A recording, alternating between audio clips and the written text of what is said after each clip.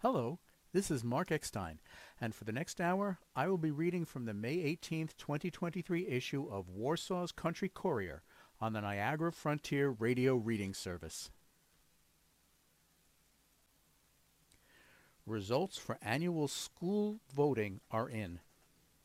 The annual school budget and Board of Education vote was held across the state on Tuesday, May 16th, 2023. The following are the results as reported by the respective school districts. Attica Central School. Proposition number 1.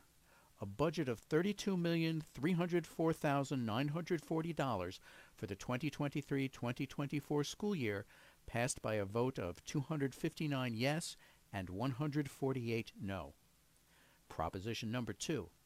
Purchase of a 30-passenger school bus and related equipment passed by a vote of 305 yes and 100 no. Proposition number 3. Approval of a multi-year transportation contract with Student Transportation of America, Incorporated for 3 years passed with a vote of 345 yes and 62 no. The Board of Education candidates were re-elected for 3-year terms. Pamela Rudolph, 319 votes, Brian Fugel, 306 votes, and Michael Janes, 280 votes. Perry Central School District. Proposition number 1. Budget of $20,245,808 for the 2023-2024 school year passed by a vote of 168 yes and 16 no. Proposition number 2. 2 seats on the Board of Education for 3-year terms beginning July 1st, 2023. Julius Westfall received 172 votes, and Ian McDougall received 171 votes. There were 2 additional write-in candidates. Proposition number 3. Authorizing the district to expend funds in the amount of $230,000 from the Capital Reserve Fund established on May 16, 2017, for the acquisition of instructional, maintenance, and interscholastic athletic equipment. This proposition passed by a vote of 173 yes and 13 no. Warsaw Central School. Proposition number 1.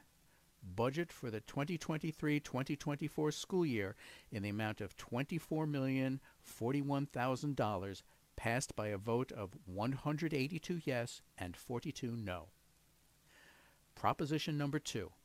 Capital Improvement Project 2023 in the amount of $22,960 with no additional tax impact to make updates in the locker room and restrooms, science classroom improvements, and other work was passed by a vote of 172 yes and 46 no.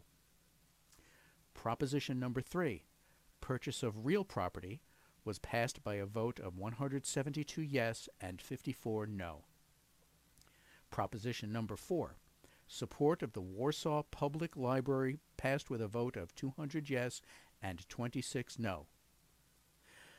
Board of Education candidates for 2 5-year terms elected are Gail Royce with 193 votes and Michael Youngers with 183 votes. Wyoming Central School District. Proposition number 1.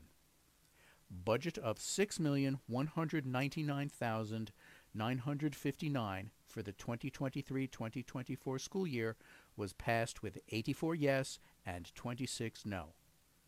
Proposition number 2. Board of Education candidates elected are Caitlin Bush with 93 votes and Barry True with 97 votes. There were 7 write-in candidates noted. 2 received 2 votes and 5 received 1 vote each. Proposition number 3. Authorization to withdraw from the existing 2020 Vehicle Machinery and Equipment Purchase Capital Reserve Fund was passed by a vote of 91 yes and 19 no. Proposition number 4. Authorization to establish 2023 Building Capital Reserve Fund passed with a vote of 91 yes and 19 no. Proposition number 5. Wyoming Free Circulating Library Association support was passed by a vote of 82 yes and 28 no. Editor's note. The results for Letchworth Central School District were not received prior to publication.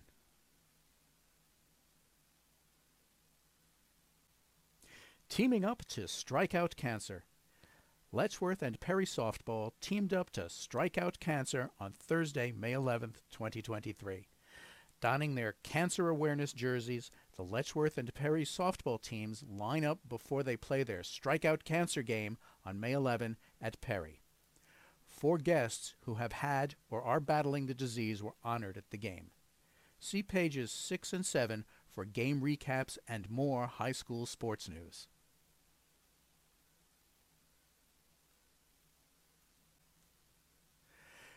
Java attorney gives brief explanation on proposed property maintenance law. Java, New York. The town of Java's attorney, David DiMatteo, made an appearance during the board's May 11, 2023 meeting to review the proposed lawn maintenance law that has been proposed by the Planning Board.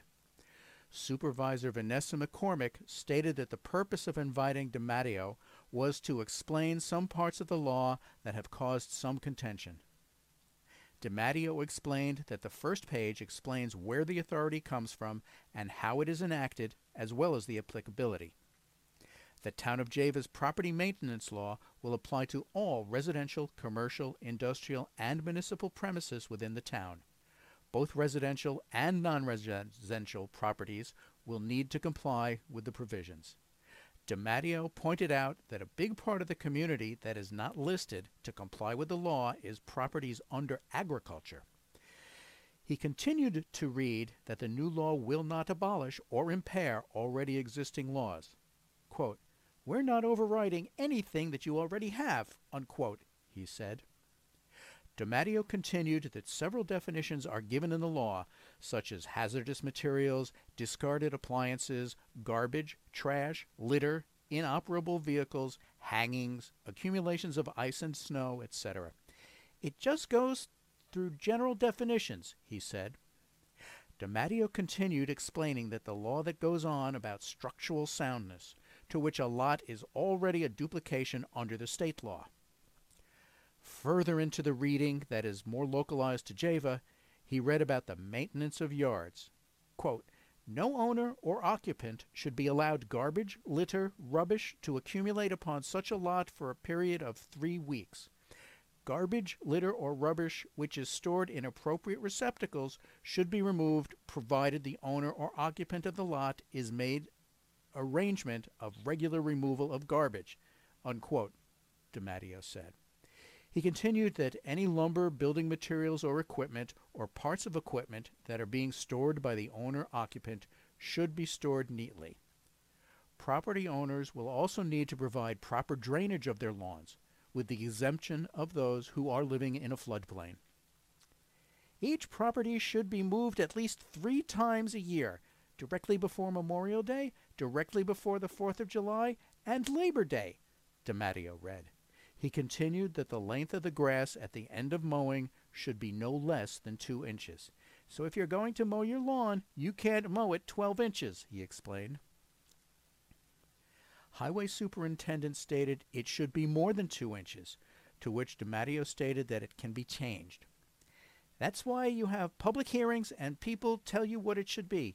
2 inches might scalp too much. I don't know. You sort of have to have something, because otherwise you can mow it 18 inches, DiMatteo said. Reading onwards, DiMatteo continued with the maintenance of buildings and structures. He read that owners, occupants of buildings should not allow their buildings to have improperly secured objects. These are in regard to canopies and overhangs. In addition, lot building should not be allowed to fall into a state of dilapidation or decay. The exterior walls of buildings should be in a good state of repair. In regards to having unlicensed or unregistered vehicles stored on the property, he stated that the state law allows for 1 vehicle. However, the Town of Java's Planning Board has provided for more of that. DiMatteo explained that the Planning Board had wanted to allow for a, quote, "permitted unregistered vehicle for purposes of a plow vehicle," unquote. To have that, a permit will be needed for the owner. The permit will be $45 a year, and the owner will get a placard that can be placed in the vehicle. This will then ensure that the unregistered vehicle will not be counted as the one unregistered vehicle by the state. Reading further about the enforcement of the law, DiMatteo explained that the town can give 30 days for the owner to fix the violation with a 30-day extension. The purpose is to give people notice, he said. DiMatteo continued that what fixed the offense is the town can hire someone to fix the offense. Quote, the town can hire someone to come and mow your lawn if it's a lawn mowing thing. If it's fixing a roof or something like that, again, the town is going to hire somebody, unquote, he explained. The town may seek the imposition of monetary penalty in a court of confident jurisdiction. The town may seek injunctive relief if necessary, meaning you would go to a state Supreme Court judge. In addition, according to the proposed property maintenance law, any person, firm, or corporation which shall be found to be in violation of the provisions of this local law shall be guilty of an offense which shall be punishable by a fine of not more than $250 or by imprisonment for a period of not more than 15 days or both such fine and imprisonment. Each week of continued violation shall be considered a separate offense. Councilman David George clarified that the law does not include agricultural properties, which DiMatteo stated that they would be exempt. McCormick did state that while not covered in this law, problems such as overhang on an agricultural property could fall into buildings and codes. Councilman Doug George commented, I just know the zoning officer is going to do this. I even said something to him, and he said, there's no way I'm doing that, he continued. DiMatteo stated that this is a lot of work, and it will not be fun. It's not fun doing that to your neighbors, DiMatteo said. It really isn't. There's nothing fun about it. Following the explanation, the board had no further comments on the law. McCormick had then asked the board if they should go forward and hold a public hearing, abandon, or table the law. The board had agreed to move forward with a public hearing in regard to the law. The public hearing will be held at the next board meeting, which will be held June 8th, 2023 at 7 p.m. in the town hall. In other news, the town received 2 bids for diesel fuel. The first bid was from Crab Oil. Their bid was $2.0677 with no delivery charge. The second bid was from Dave Reisdorf Incorporated in the amount of $2.54 with a 19-cent delivery charge. The board awarded the bid to Crab Oil. McCormick pointed out to the board that the New York State Association of Counties and the New York State Association of Towns have changed the format of the minutes. She continued that the 2 organizations have recommended the minutes that are under the Robert's Rules of Order, a procedure that the town enacts every year, are not verbatim minutes. They also do not ask for who made the motion and who seconds them. We are to do the topic, whatever the resolution before the board, and whether it passed or failed, and the vote for that. But they do not recommend verbatim notes, she said. McCormick continued that the town clerk will be changing her minute-taking notes to follow what is recommended. And finally, planning board member Penny Logal turned in her resignation for her seat. The board accepted the resignation with regret.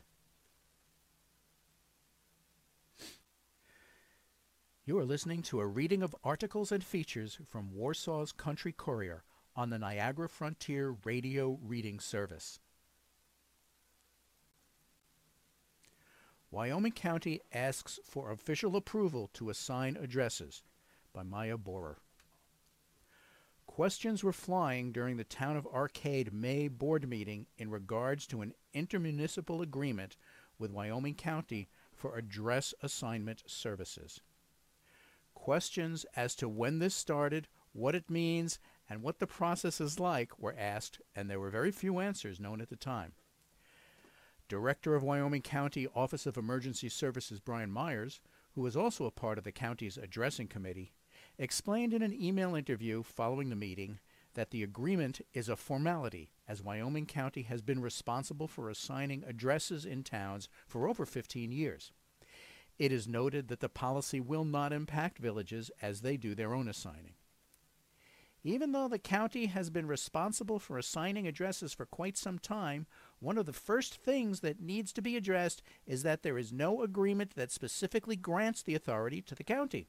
The committee felt it was important to officially give the county approval to assign addresses through a memorandum of understanding with each town, he said. This agreement just officially gives the county the responsibility to continue the work they have been doing on behalf of the towns. Each town supervisor was given a memorandum of understanding to sign individually. Myers explained that over the past year, the county's addressing committee, the Emergency Services Real Property, Highway, and Global Information System, has been revising and updating the process in which addresses are assigned, citing issues in numbering and street names. The reason for the errors leads to simple clerical issues from over the years, Myers said. One example given was an area along Route 19 in South Warsaw. That area on Route 19 does have discrepancies between a Warsaw and Silver Springs zip code and mailing address. Hand-drawn maps and ledgers passed on over time may be interpreted differently, which can lead to these issues, he said. The main reason for the update is to, quote, improve the delivery of emergency services by decreasing the amount of time between the initiation of an emergency and the arrival of requisite emergency services, also referred to as total response time, unquote. So reads the proposed policy. Myers explained that one of the main reasons why emergency services can be delayed is because of the way the streets have been designed. Streets are designed to have numerical range, which is what the county highway department measures when determining the address. If a residence has a number out of range, a first responder traveling down the street that is following the house numbers listed on the signs by the road will have difficulty finding the correct location if the house they are responding to is not in that range, Myers explained. If you call an ambulance for an emergency at your home, you want the driver, whether it is a local volunteer or a paid service that may not be familiar with the area, to find your home as quickly as possible. Losing one life because of an addressing issue that we could correct through this policy is one life too many. It is not just emergency services that can get confused. Many people have cited issues with their mail. Myers stated that the committee has gotten calls from people and post office about being unable to receive Amazon deliveries or that their deliveries are going to the wrong address because of what is listed on the map. In addition, some roads listed on internet mapping sites may have incorrect names that have never existed in the county.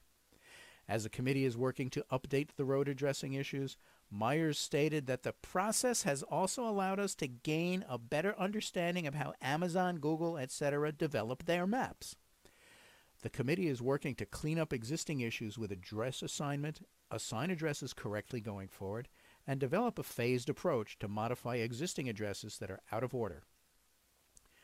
During the Arcade Town Board meeting, Supervisor Doug Berwanger acknowledged that some towns do have issues that need to be fixed.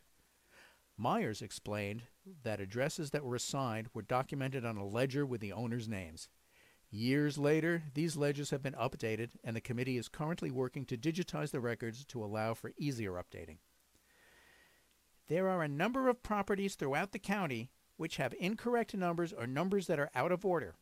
There could be a few reasons why this has happened, and part of this process will work to ensure the wrong address is not assigned originally, as well as attempting to correct those addresses which are out of range when they are in the process of a sale, Myers said. It was also under the impression during the board meeting that should someone have the incorrect address, they would have to change their address. According to the policy, in the event that a property owner changes their address, they will have 45 days to update their mailing address. When asked if the county will force the change, Myers stated that they would not force anyone to change their address unless they are willing to, although We certainly would appreciate those who have been utilizing the wrong address to make the change in the interest of public safety, Myers said. Another point brought up during the board meeting was the road naming conventions. In the policy, it reads that, quote, street names shall not be duplicated throughout the county wherever possible.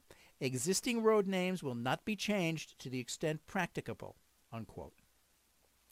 One arcade board member questioned what this means for the county. For example, say that there are 5 towns that have the same street name. Will 4 of them have to change? And if so, who decides to keep the original name? Myers explained that the duplicate road name changes will only be applied to new road names, not existing names. Quote, the policy would not change any existing names. It would just prevent new public roads from having similar names, Myers said. The project is being spearheaded by the committee, with the changes and processes already being done in day-to-day operations. While looking at old and existing roads and attempting to fix the errors, Myers explained that the GIS coordinator and real property will have the heaviest lift, as they are looking at parcels daily to work through various issues that come up. It will save our county highway department time and fuel, as they will not have to travel out to the site to physical measure, as the goal is to eventually assign addresses from the desktop using Global Information System mapping. The entire process to update the addresses to the best of their ability will take years. Myers recalled that Livingston County had similar issues, and it took them 20 years to correct the issues. Some may not be resolved, but it is the hope to identify and correct as many as we possibly can. That is why this project has been broken down into a multi-step process that will continue over time, said Myers. Myers also noted that this project is also run in conjunction with the fire district maps, which many towns are working on. Weekly Police Report from the New York State Police. Thursday, May 4th. In Bennington, Jamie Ficarella, 47, of Colesville, was charged with 1 count of petite larceny, a Class A misdemeanor. Ficarella was issued an appearance ticket for her charge. Wednesday, May 10th. In Attica, Gimmel Kimball, 37, of Attica, faces felony contraband charges in relation to an incident that took place on January 18, 2023, approximately 7:30 a.m. Kimball is charged with 1 count of assault while confined in a correctional facility, a Class D felony, 1 count of assault with intent to cause serious injury with a weapon, a Class B felony, and 2 counts of possession of dangerous contraband in prison in the first degree, a Class D felony. Kimball is currently being held with the investigation still pending. Thursday, May 11, in Elma, police responded to a 2-car motor vehicle accident at the intersection of Girdle and Jameson Roads. The drivers involved were a 40-year-old from Plainfield, New Jersey, and a 27-year-old from Attica. No injuries were reported. Friday, May 12th.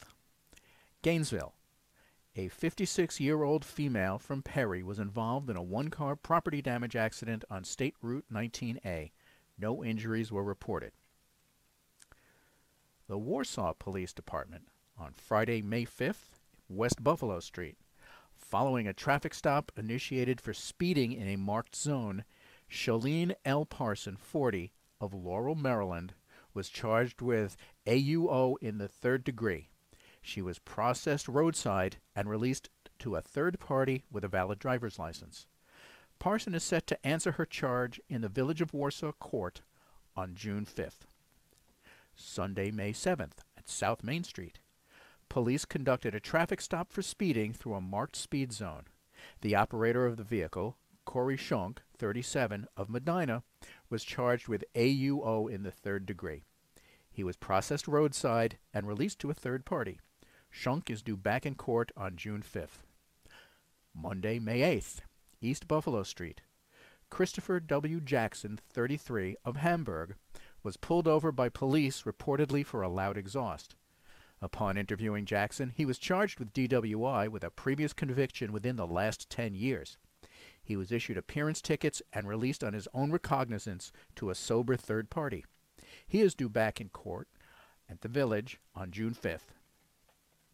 Thursday, May 11. Livingston Street. Police responded to a report of an argument with a landlord. Upon further investigation, Eric R. Ryan, 42, of Warsaw, was charged with menacing in the third degree and processed at the Warsaw Police Department.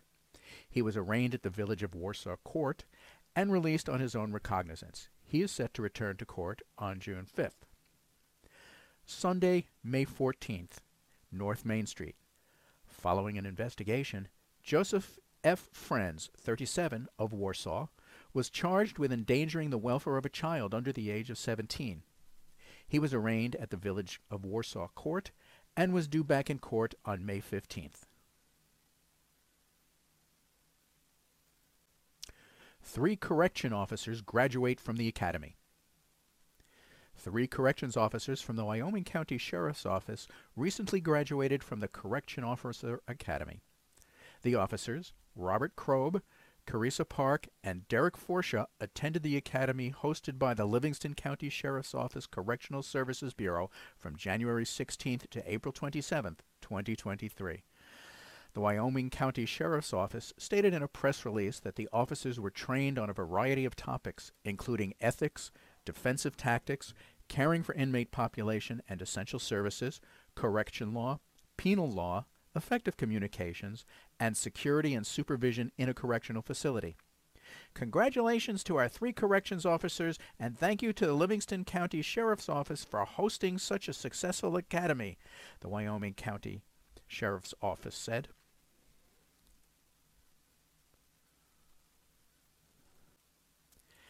Excavator talks continue in the town of Java. Highway Superintendent Mike Kozlowski gave the board proposals for a trailer excavator during the May 11, 2023 Java Town Board meeting. He stated that if the town waits to purchase one, the price will definitely go up.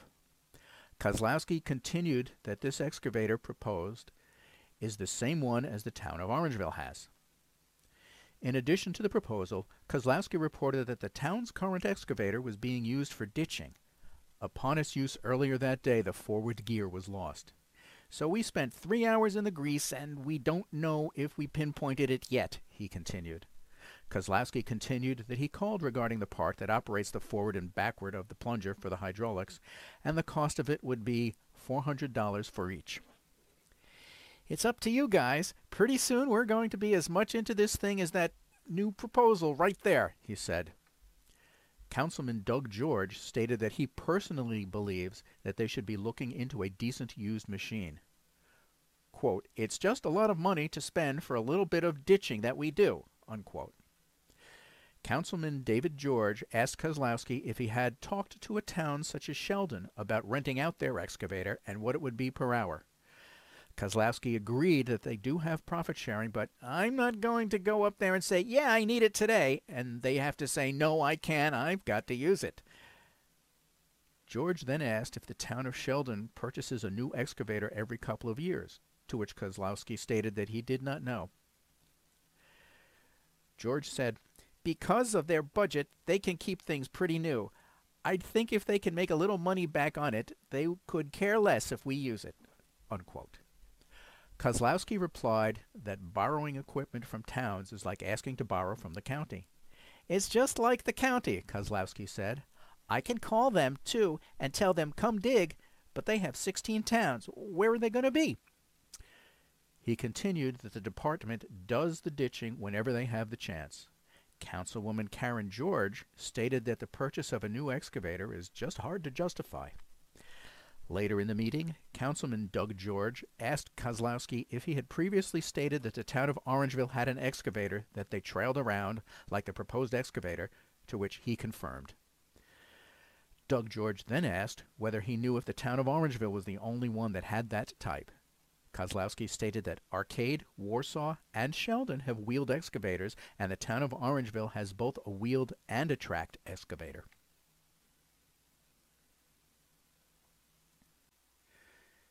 You are listening to a reading of articles and features from Warsaw's Country Courier, on the Niagara Frontier Radio Reading Service. Warsaw Chamber of Commerce gets prepared for annual Valley Fest. The following information comes for the Village of Warsaw's May meeting. President of the Warsaw Chamber of Commerce, Brenda Kelly, made an appearance during the Village of Warsaw's May 1, 2023 board meeting to discuss closing down 2 streets for the Valley Fest. According to the minutes, Kelly requested Genesee Street on July 14th and 15th be closed. The road will be closed from the corner of Genesee Street to Route 19, where the parking lots begin for the event. Kelly also reported that this year the Chamber will be focusing on more artisan crafts and vendors. Also coming from the Chamber was Tricia Morris-Kopinski. She had requested permission to use the Warsaw Fire Department's parking lot for food trucks. Morris-Kopinski had already reached out to Ted Lawal from the United Church for permission to use a portion of their lot as well. According to the minutes, the food trucks will not have an outside power source and will have to provide their own generators.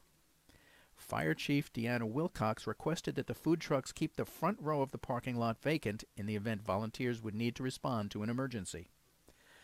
The board approved both the closing of Genesee Street from Route 19 to the beginning of the parking lots, as well as the closing of a portion of the fire department's parking lot for Valley Fest. Later in the meeting, Kelly reported that the flower pots have been planted and will be ready to hang before Memorial Day. In addition, the Hometown Heroes banner program is full, and a wait list has been started for the next year. In other news, Fire Chief Wilcox reported that following the April 22nd recruit event, the department had received a few new applications. Mayor Dan Burling was given the authorization to sign a grant application and all related documents to the Department of Environmental Round 16 Conservation Urban and Forestry Tree Planting and Management Plan grant. Fred Humphrey was appointed to the Zoning Board of Appeals for 2 years. And the village approved the following bills to be paid. General Abstract number 23 for $57,518.25.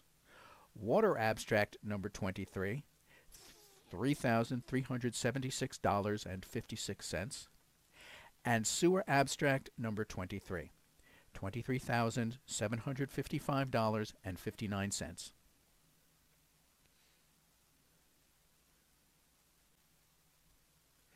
Six Flags Darien Lake opens May 20th for the 2023 season. Six Flags Darien Lake will kick off the 2023 season with new events and park enhancements to provide a memorable and premium park experience. Opening day is the beginning of another year of fun at Six Flags Darien Lake, said Park President Chris Thorpe.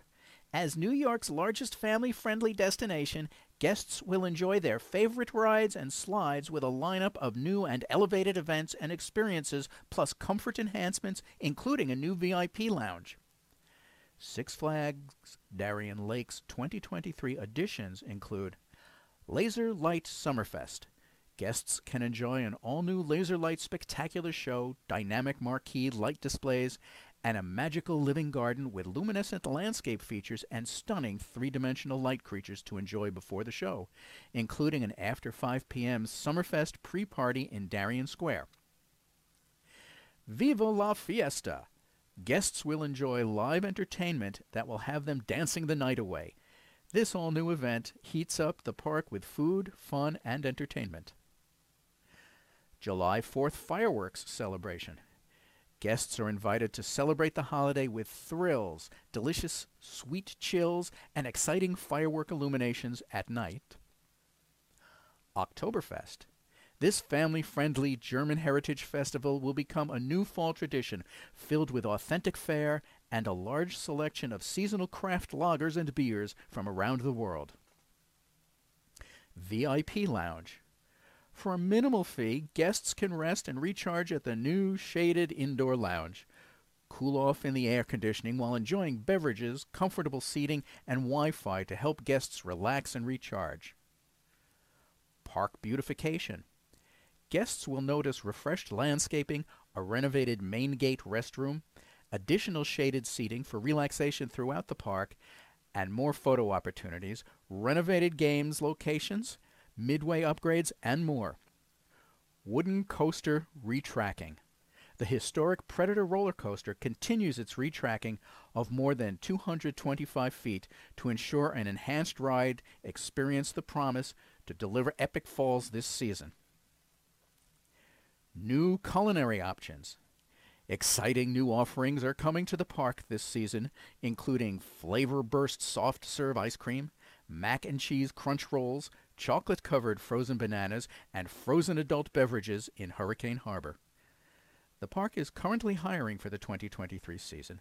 Applicants age 14 and older can text JOBS to 585-207-8400 or complete an application at www.sixflagsjobs.com. More than 10 diverse departments offer exciting opportunities with flexible hours, great perks, and the opportunity to gain supervisor experience. Six Flags Darien Lake operates weekends and select days, May 20th through June 23rd, followed by daily summer operation through Labor Day. The park will not operate on Tuesdays. Visit http://www.sixflags.com/Darien Lake to learn more.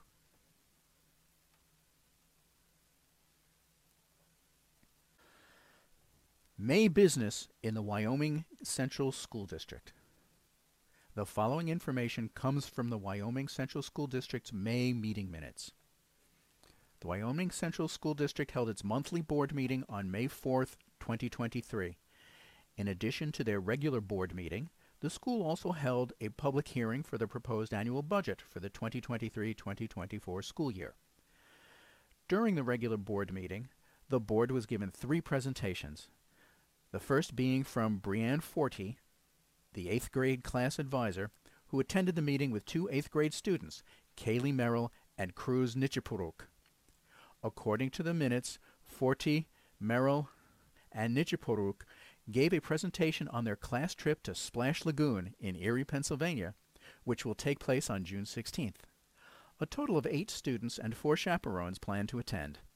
Later in the meeting, the board tabled the discussion on the 8th grade trip. The second and third presentations were given by Megan Barker, who is both the National Junior Honor Society advisor and the 7th grade co-advisor. Barker gave an overview of the requirements for induction into the National Junior Honor Society, as well as the end-of-year banquet, which is yet to be determined. Barker also gave a brief report on the 7th grade class fundraising for their class trip next year. In other board news, item: the Buildings and Grounds Department is looking to replace their John Deere mower and also reported that the asbestos test came back fine.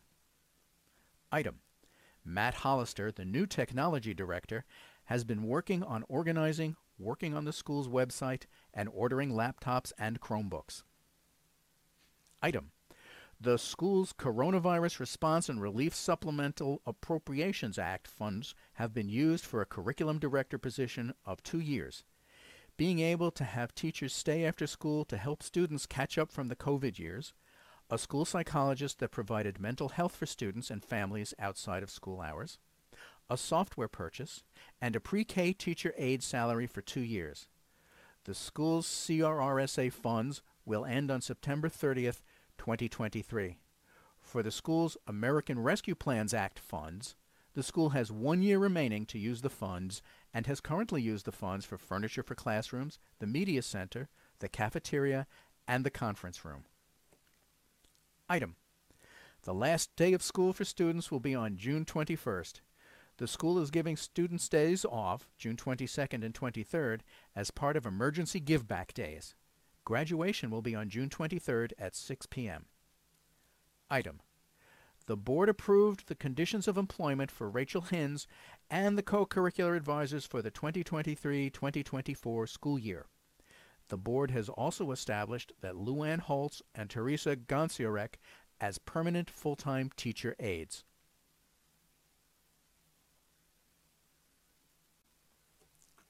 Employment scams on the rise. As job seekers may be looking for work during the summer months, the Better Business Bureau is reminding the public to carefully verify employment offers to avoid falling victims to a scam.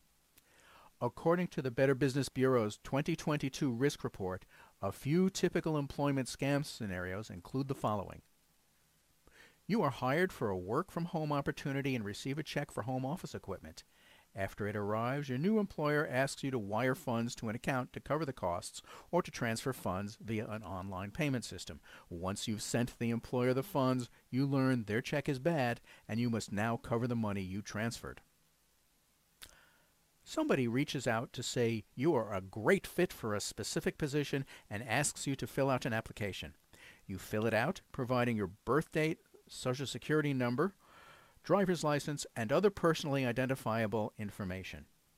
They then tell you they are no longer hiring, but now they have your information and can use it for identity theft or another type of fraud. You receive an opportunity to work for an offshore company that requires funds for a work permit, visa, or international training. Once you pay for your training, your contact stops responding to you. The Better Business Bureau offers the following tips to avoid an employment scam. 1. Be wary of offers that seem too good to be true. If you are paying for the promise of a job, it's probably a scam. 2. Always do background research on the job offer. Find the job listing on the company's website. 3. Be wary of work-from-home offers, shipping warehouse opportunities, and secret shopper positions. Our research found many fake job offers offer related to become a warehouse redistribution coordinator or similar jobs involving reshipping packages. 4. On-the-spot job offers are a red flag. Beware of offers made too quickly or without an interview. 5. Don't fall for a fake check scam. Be wary if the quote-unquote employer asks you to deposit a check and transfer funds to another account for training or equipment or for any other reason. 6. Be wary of vague job descriptions. To reach as many people as possible, scammers list job requirements that are broad enough to enable anyone to qualify. And, as always, anyone who encounters a scam is encouraged to report it to the scam tracker at bbb.org/scam tracker.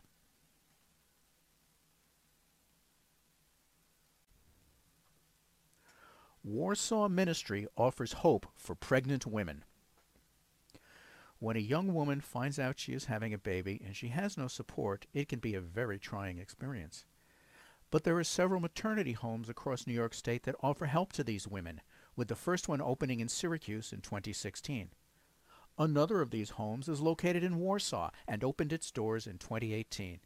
It is called Lighthouse Station, a ministry run by Sarah Sute and her husband Todd.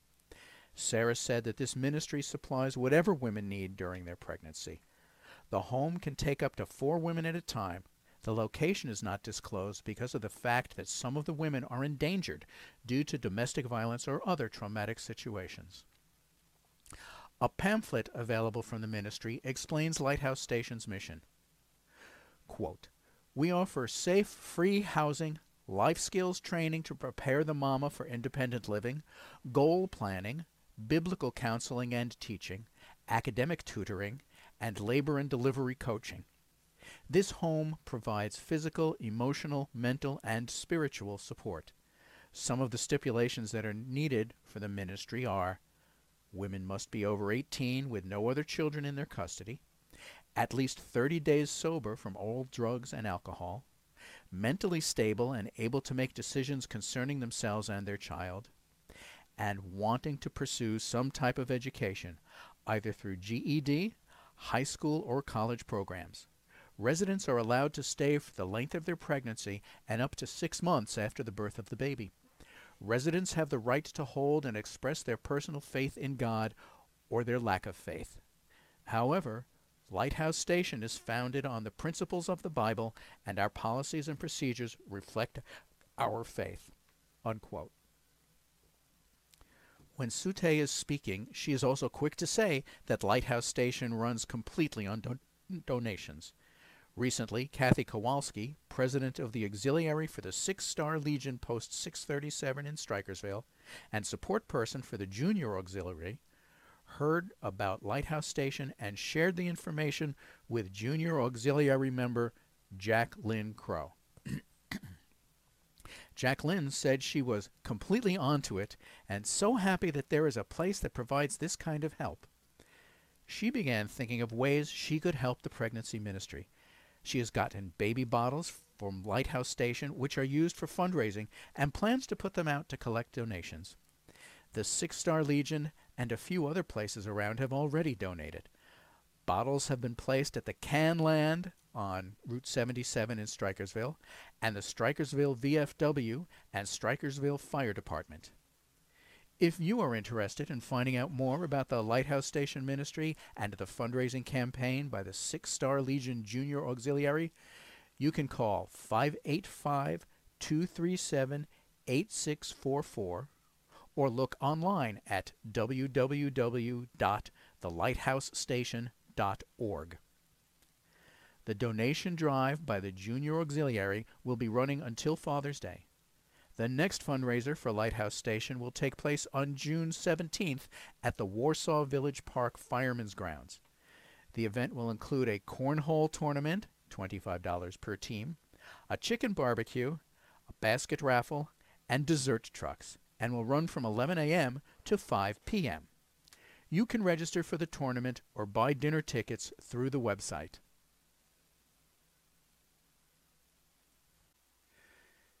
You are listening to a reading of articles and features from Warsaw's Country Courier on the Niagara Frontier Radio Reading Service.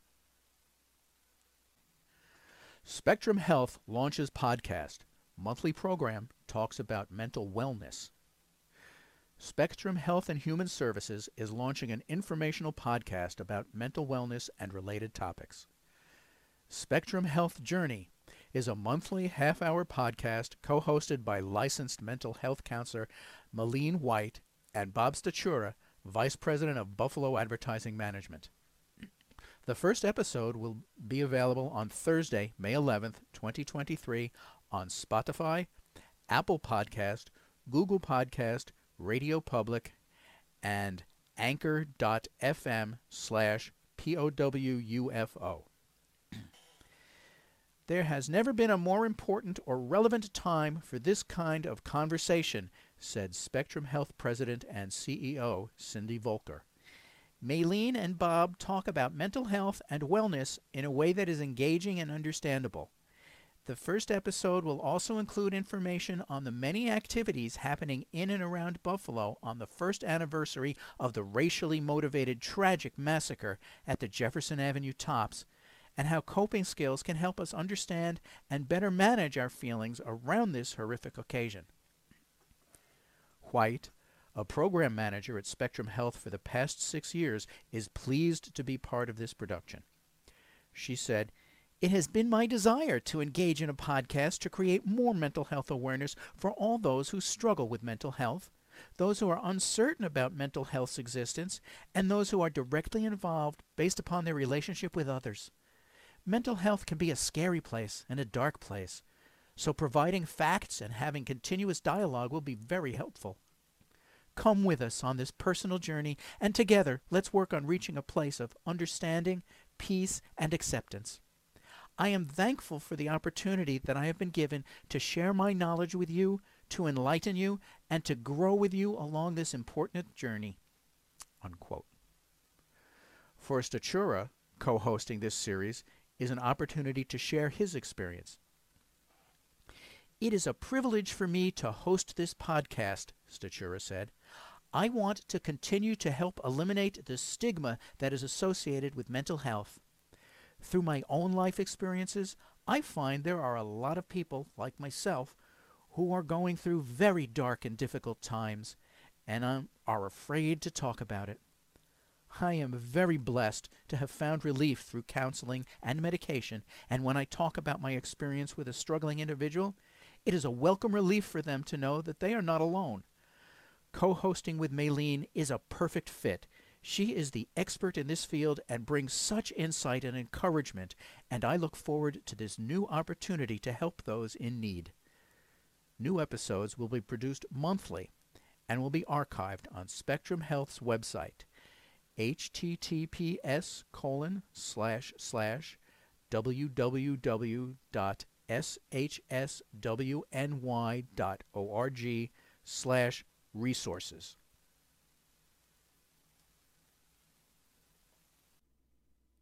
Sports. Girls track. Letchworth beats Dansville. Indians finish unbeaten 7-0. On May 9, 2023, visiting Letchworth defeated Dansville 86-55 in an LCAA interdivisional meet.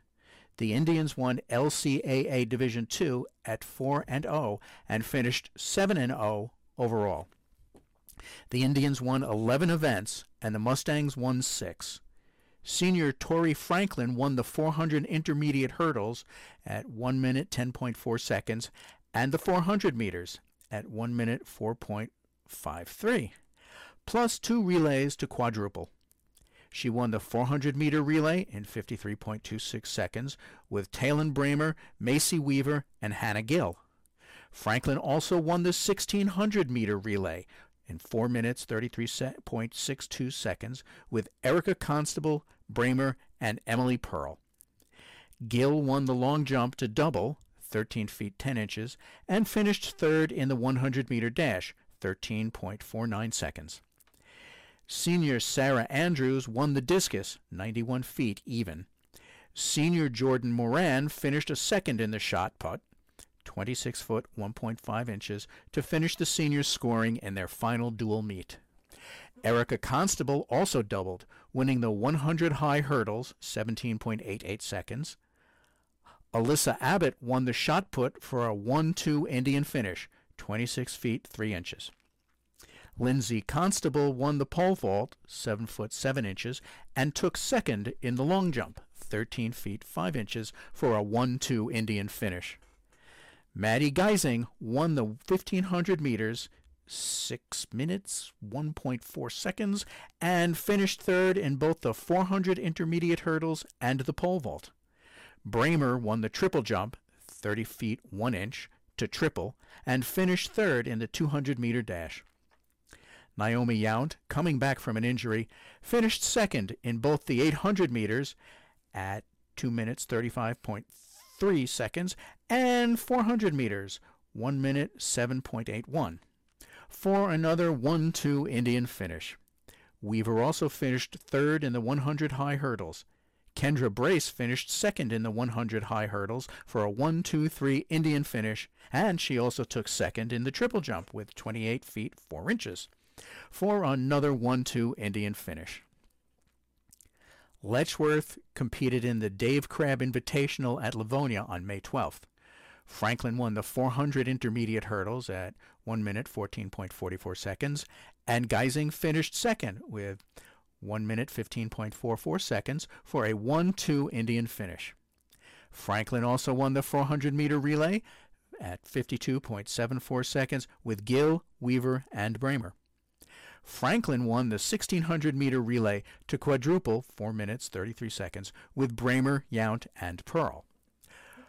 Cousins Andrews first, 97 feet 5 inches, and Sasha Bellamy second at 85 feet 4 inches, finished 1-2 for the Indians in the discus.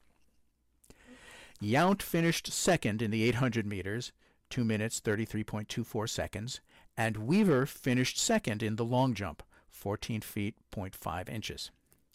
Abbott finished third in shot put at 30 feet 6.5 inches. The Indians will be at the LCAA meet on May 19th, hosted by Caledonia Mumford, to start the LCAA postseason and the path to the Section 5 state qualifier, which will set up the Section 5 team for the New York State meet in June. Track and field. Blue Devils excel in girls' jumps. Attica won 2 girls' jumping events and 1 boys' relay Friday, May 12, 2023, during the Lancer Invitational at East Ridge High School in Irondequoit. Elizabeth Gunlock won the high jump at 4 foot 10 inches, while Skylar Savage won the long jump, 15 feet 10 and 3/4 inches. The Blue Devils topped the boys' 1,600-meter relay, 3 minutes 28.62 seconds. Overall, the top 8 finishers in each event scored points for their team. Savage had a series of other events where she added points to the Blue Devils' total.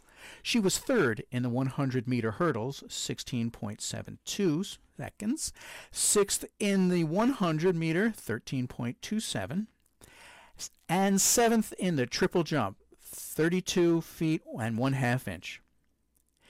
Ellie Kuzmano placed eighth in the triple jump at 31 feet 11 and 3/4 inches.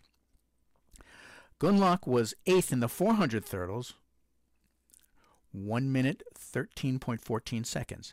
Teammate Mia Ficarella was just ahead of her in seventh place at 1 minute 12.97 seconds.